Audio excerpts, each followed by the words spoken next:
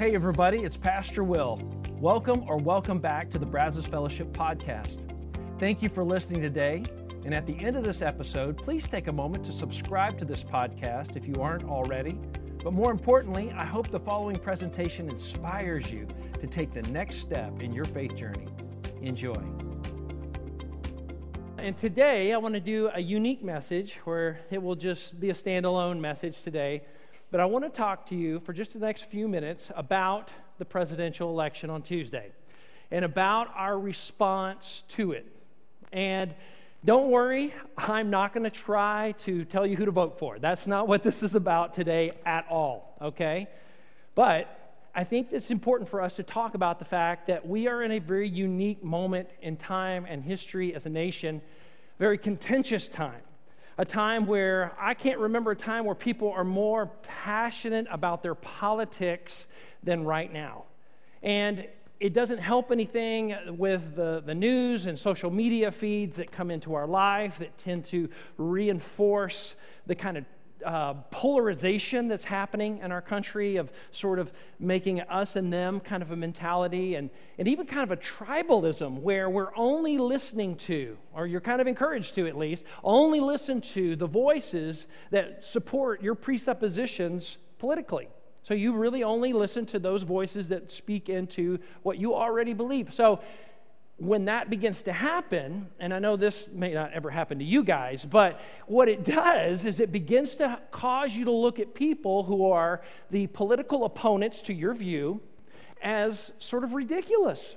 Why on earth would anybody hold that view? Why would they think that way? How could they ever come to that conclusion?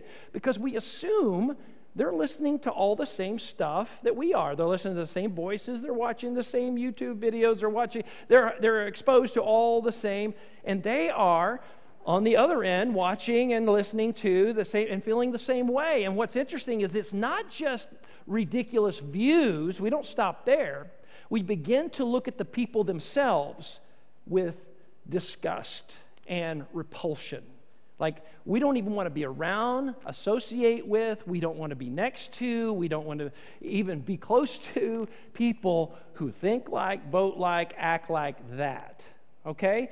And so, and if enough time goes by, you'll look around in your life and you'll say, well, all my friends and all my close acquaintances all pretty much think like and vote just exactly like me, to which you may be saying, so what's the problem, Will?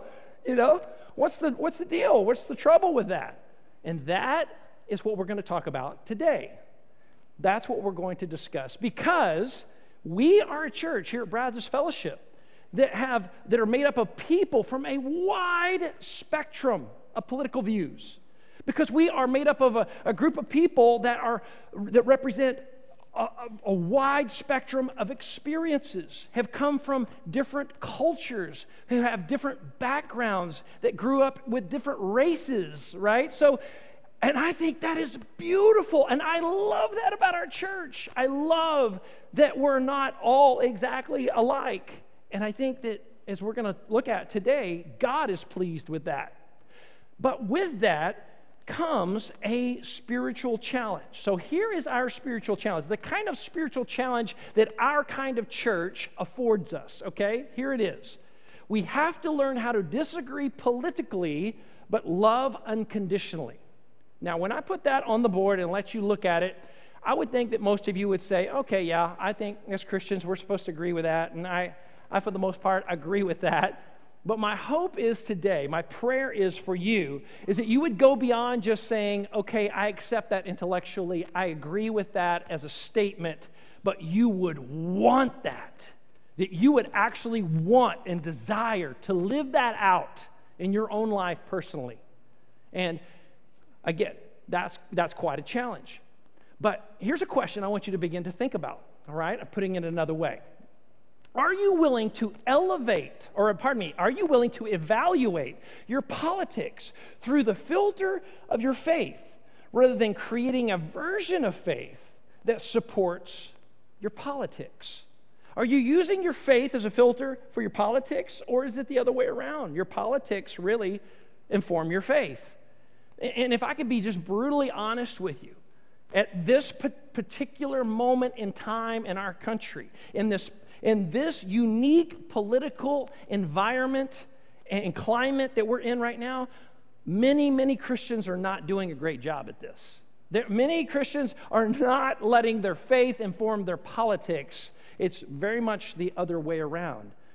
And it's a challenging time to be able to step back and say, is that me? Am I adding to that? And I think we all need to ask the question.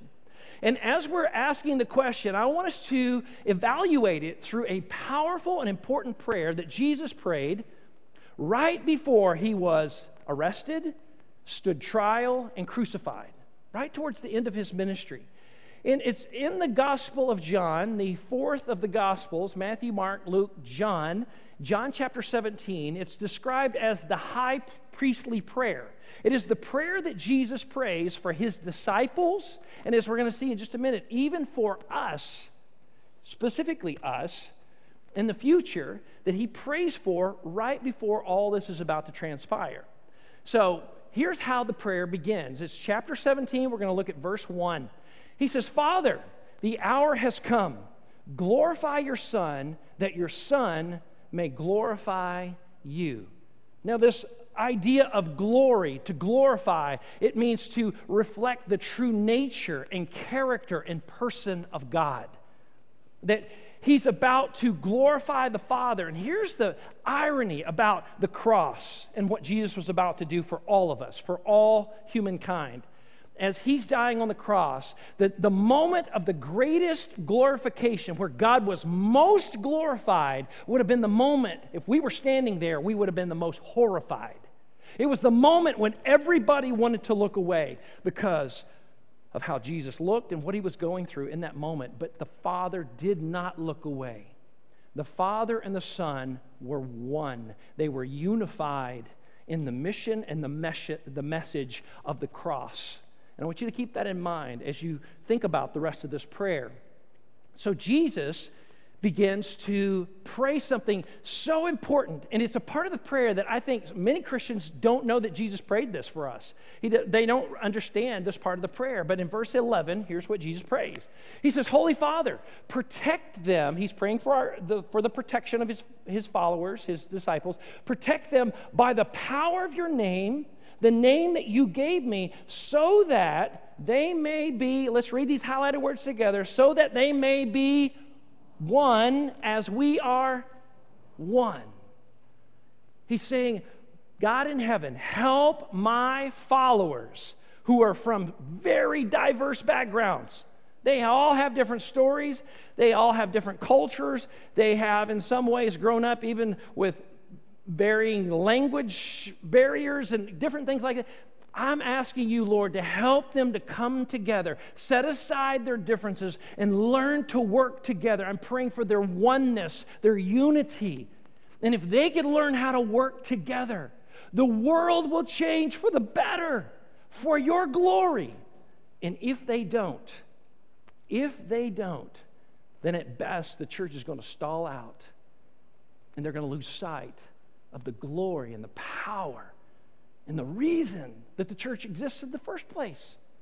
So he puts it out there. And then what's interesting, a few verses later, Jesus shifts the focus of his prayer, not from his current 12 disciples, but he shifts it to us today. Here's what he says in verse 20. He says, my prayer is not for them alone. I pray also for those who will, this is the future, who will believe in me through their message. I'm praying for all those in the future. And what did he pray for us? What he prayed next for us is something that many of us, I would argue, probably never pray for ourselves. We don't even think to pray for ourselves, or maybe it doesn't occur to us that it's a priority or should be a priority that we are praying for ourselves. But in verse 21, here's what Jesus says.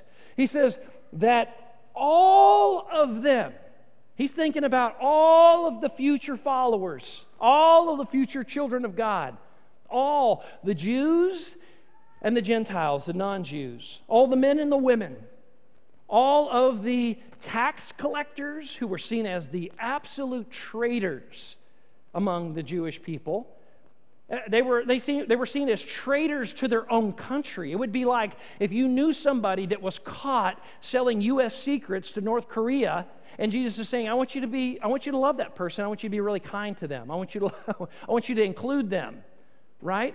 That would be hard, wouldn't it? It would be really hard. And he's saying tax collectors and the people they collect taxes from. I want those who are military leaders for the Roman government, who are also seen as enemies to the Jewish people, and all the civilians, all the rich, all the poor, all the educated and all the uneducated. In today's application, Jesus would say all the Republicans, all the Democrats, all the independents and libertarians and undecided, all of the black people, the white people, the brown people, and the beige people, and all of the people. I want all of them. He's praying this for all of us, guys. I hope you hear this. And what does he say?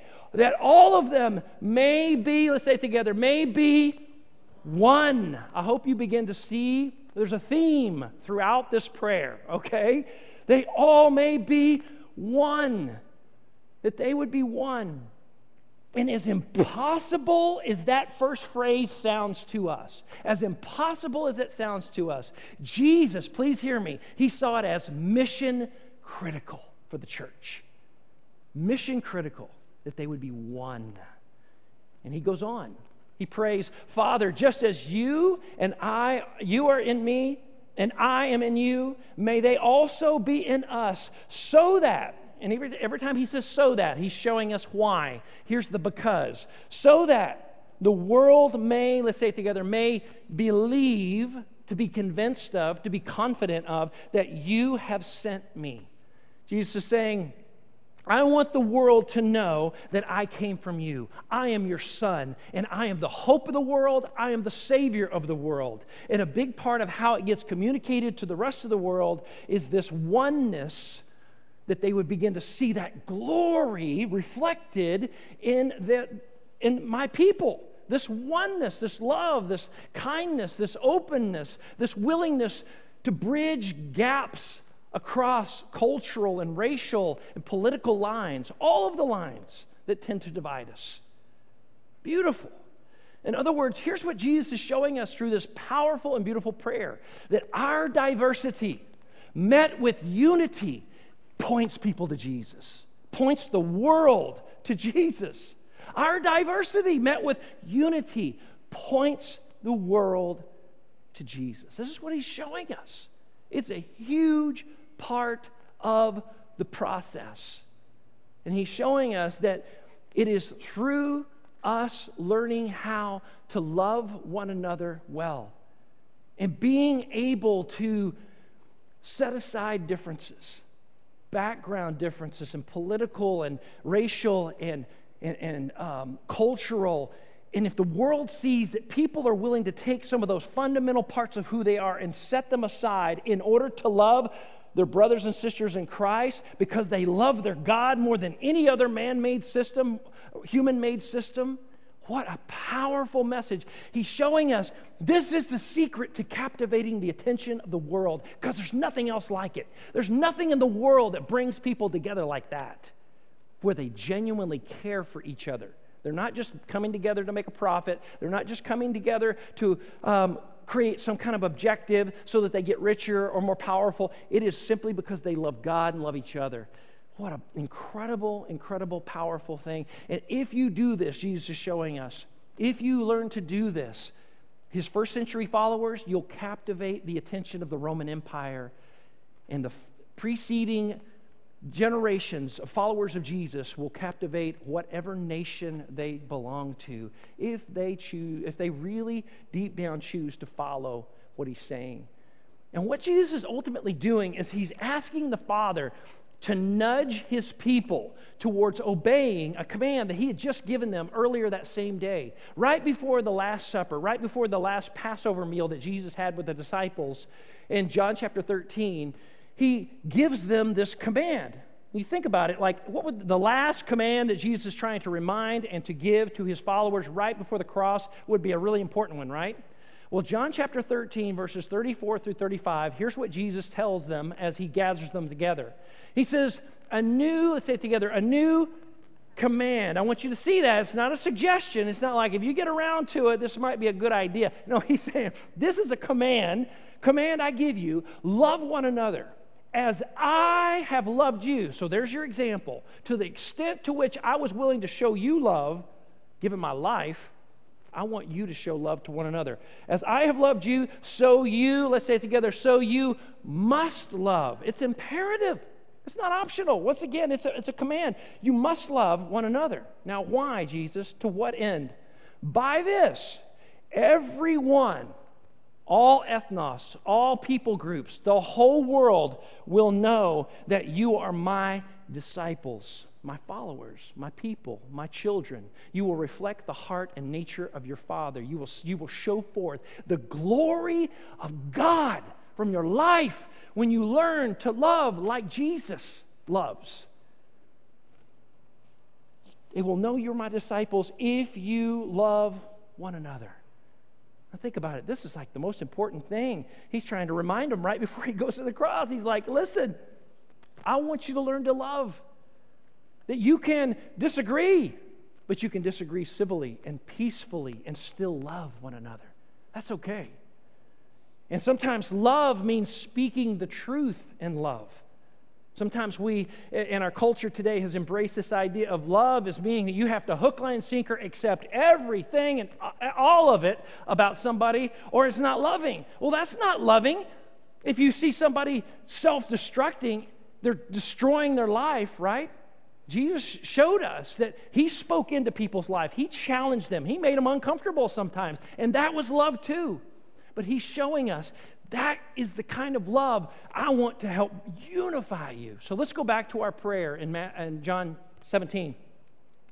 Back to our prayer. Jesus continues to pray, I have given them let's say it together, the glory, this nature and character of God. I've given them your glory that you gave me, that they may be, let's say it together, one as we are one. You see the theme. Like it continues to run throughout all of it.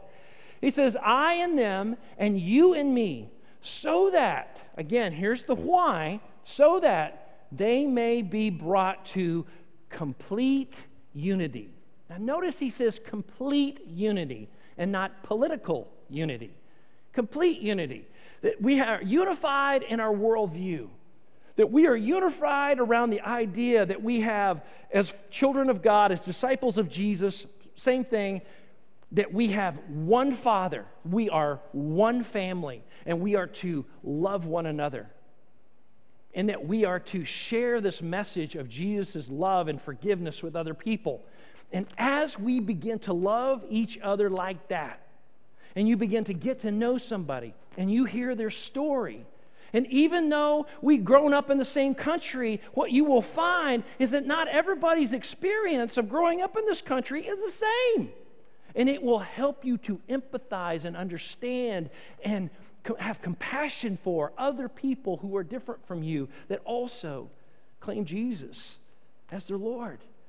And when we begin to see each other differently, and we treat each other differently, guess what? A watching world that's watching us will not only see us differently, but they will begin to see our God differently. You know why? Because his glory, as Jesus prayed for, will begin to emanate. It will begin to shine forth from us like never before, because we're showing love like never before. It's powerful. It's incredible. And there's nothing like it in the world. In the next verse, Jesus goes on to say, then the world will know that you sent me, and I have loved them even as you have loved me. And shortly after this prayer, Jesus was arrested. He was tried. He was crucified. Then he resurrected from the dead on the third day, walked among them for 40 days. He ascended into heaven. And his followers went out, and his prayer to his Father was fulfilled in that first century. His followers went out with one purpose and one message into the streets of Jerusalem, preaching boldly, knowing that their life was totally on the line, and they would be persecuted for what they were doing, but they did it together and they loved one another, and they showed forth that love in how they communicated. And the one message that they shared was that Jesus Christ, exactly as he prayed, he is the Son of God, and he died for all people on the cross, resurrected from the dead, paying the penalty for sin, so that through faith in him, you can become a child of God. There is a way now to know God, to be forgiven and be in right relationship with God, to be a member of his family, one of his kids, through Jesus Christ. And this is so important for us to remember right down to this day, because the stakes are high. They're as high now as they ever have been. That as we proceed forward, it's a different worldview. It's a different agenda than one that's political. Let me explain what I mean. Your candidate will win or lose based on how America votes on Tuesday. But the church will win or lose based on our behavior every single day going forward. And God's saying, I want you to keep your eye on this ball right here. I'm not saying don't vote. I'm not saying it's not important. All that's true. But this is something that Jesus is saying, this is what I'm praying for. This is what I desire. This is what I yearn for and want for you. In other words, Jesus' prayer reminds us we must not let anything divide us or anyone as the family of God. We need to continue to work towards the uncomfortable and inconvenient and sometimes frustrating connections with people who are really different from us. And what's interesting is that historians would tell you that in this country, I'd say the vast majority of historians agree about this, that Christianity has helped to shape Western civilizations. That Christianity and its ethic and its teaching and its message, and staunch atheist historians would agree with this, that it is what has shaped the structure of how Western society has been put in place. Not American politics, but Christian ethics. It was the teaching of Jesus that laid the framework, even in this country, for things like that we take for granted now, things that we all accept, things like justice, things like fairness, and the dignity of all people, right? That came from, you go back and look at those loud voices that were preaching and speaking out. They were coming from this book. They were coming from the teaching of Jesus. That's what changed the world. And do we get this right all the time? We have not gotten this right. You guys know that in our history, and we still get it wrong at times. But here's Jesus' prayer, and here's what I want to remind you today, that our hope always, and going forward, our hope is not in a political system or in a political candidate. Our hope is in Jesus Christ, the Son of God, the Savior of the world, the Son of the living God. That is our hope in this world. And this is not a political candidate. And I just want to remind you just about our brief 244-year history here in this country, that both major political parties right now, both Democrats and Republicans, have times where they have failed us as American people majorly, morally, through leadership. They both have. And they both have had times where they almost had to shut the doors and turn off the lights and never come back. They've almost completely gone under. And we forget that there have been major political parties throughout our history that have done just that. Let me just ask as a show of hands right now. Anybody here consider themselves a member of the Whig Party? All right? Anybody here? The Whig Party? How about Federalists? Do we have any Federalists in the building? Right? We forget the Whigs, the Federalists, they were the dominant U.S. political party for a period of time. They ran everything, right? They're long gone. They disappeared. It's a human-made system. Now, so here's my question for you. Why would we, as followers of an eternal king, allow ourselves to be divided by a temporary political system? We know it to be true. Why would we do that? I just encourage you today to really think about what are you allowing to divide you from other people who may say, I'm a child of God too. Later in his life, the same disciple John, he's now much, much older, on the island of Patmos. God speaks to him, and he gives him a little glimpse of heaven. What is it going to look like? What might we see when we get to heaven? It's a little preview. Anybody here like movie previews? I love movie previews, okay? It's kind of like a little movie preview, right? And John translates it for us. He gives us a little glimpse of what it might look like in this last book of the Bible written by John, Revelation, chapter 7, verses 9 and 10. Here's what John writes. So beautiful. He says, after this I looked, and there before me was a great multitude that no one could count, from every, let's say it together, from every nation, tribe, people, and language. That's everybody. Like, every people group is represented, right? Standing before the throne and before the Lamb. It was a great multitude that no one could count. Nearly infinite people in every direction. Billions, maybe even trillions of people. Can you imagine just an ocean of people of every different type of person that has ever lived? They're all there. And he goes on to say this. They were wearing white robes. This symbolizes sinless perfection, holiness. And down in verse 14, we're told they were made white because they were washed in the blood of the Lamb.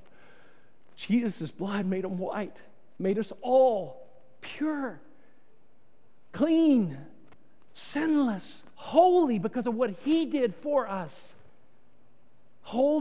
They were holding palm branches in their hands, and these palm branches were historically known, symbolic for victory, triumph, because our King Jesus, is the victor over all things. That's what we're celebrating.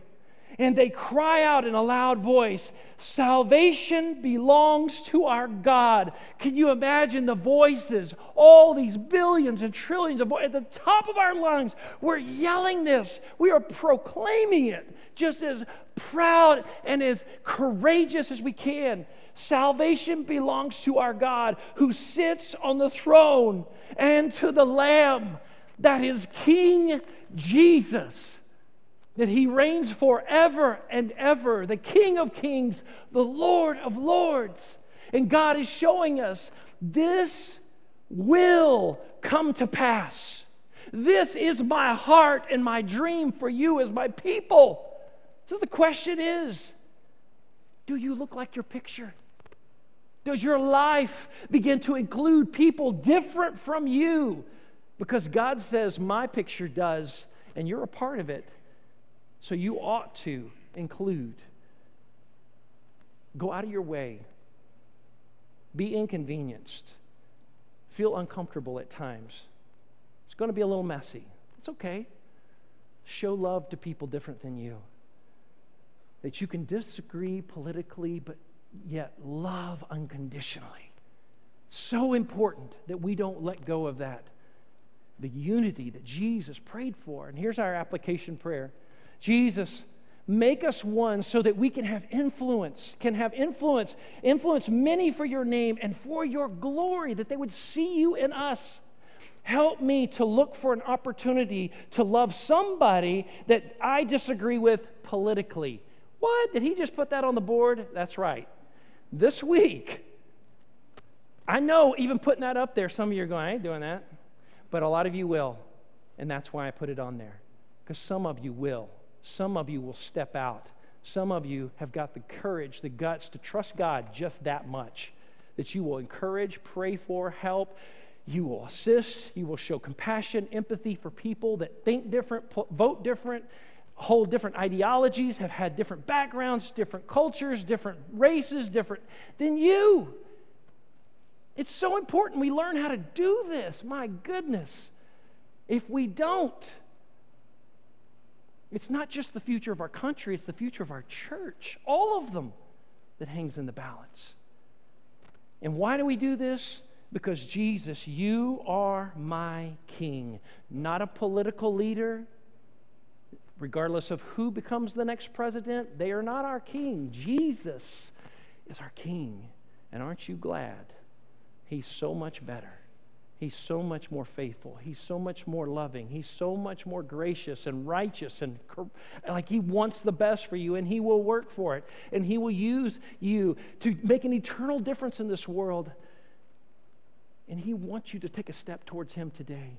Would you do that?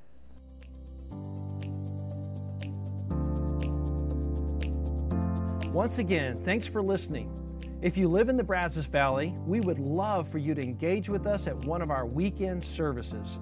For directions, service times, and information about our fabulous children's and student environments, visit us at brazosfellowship.com.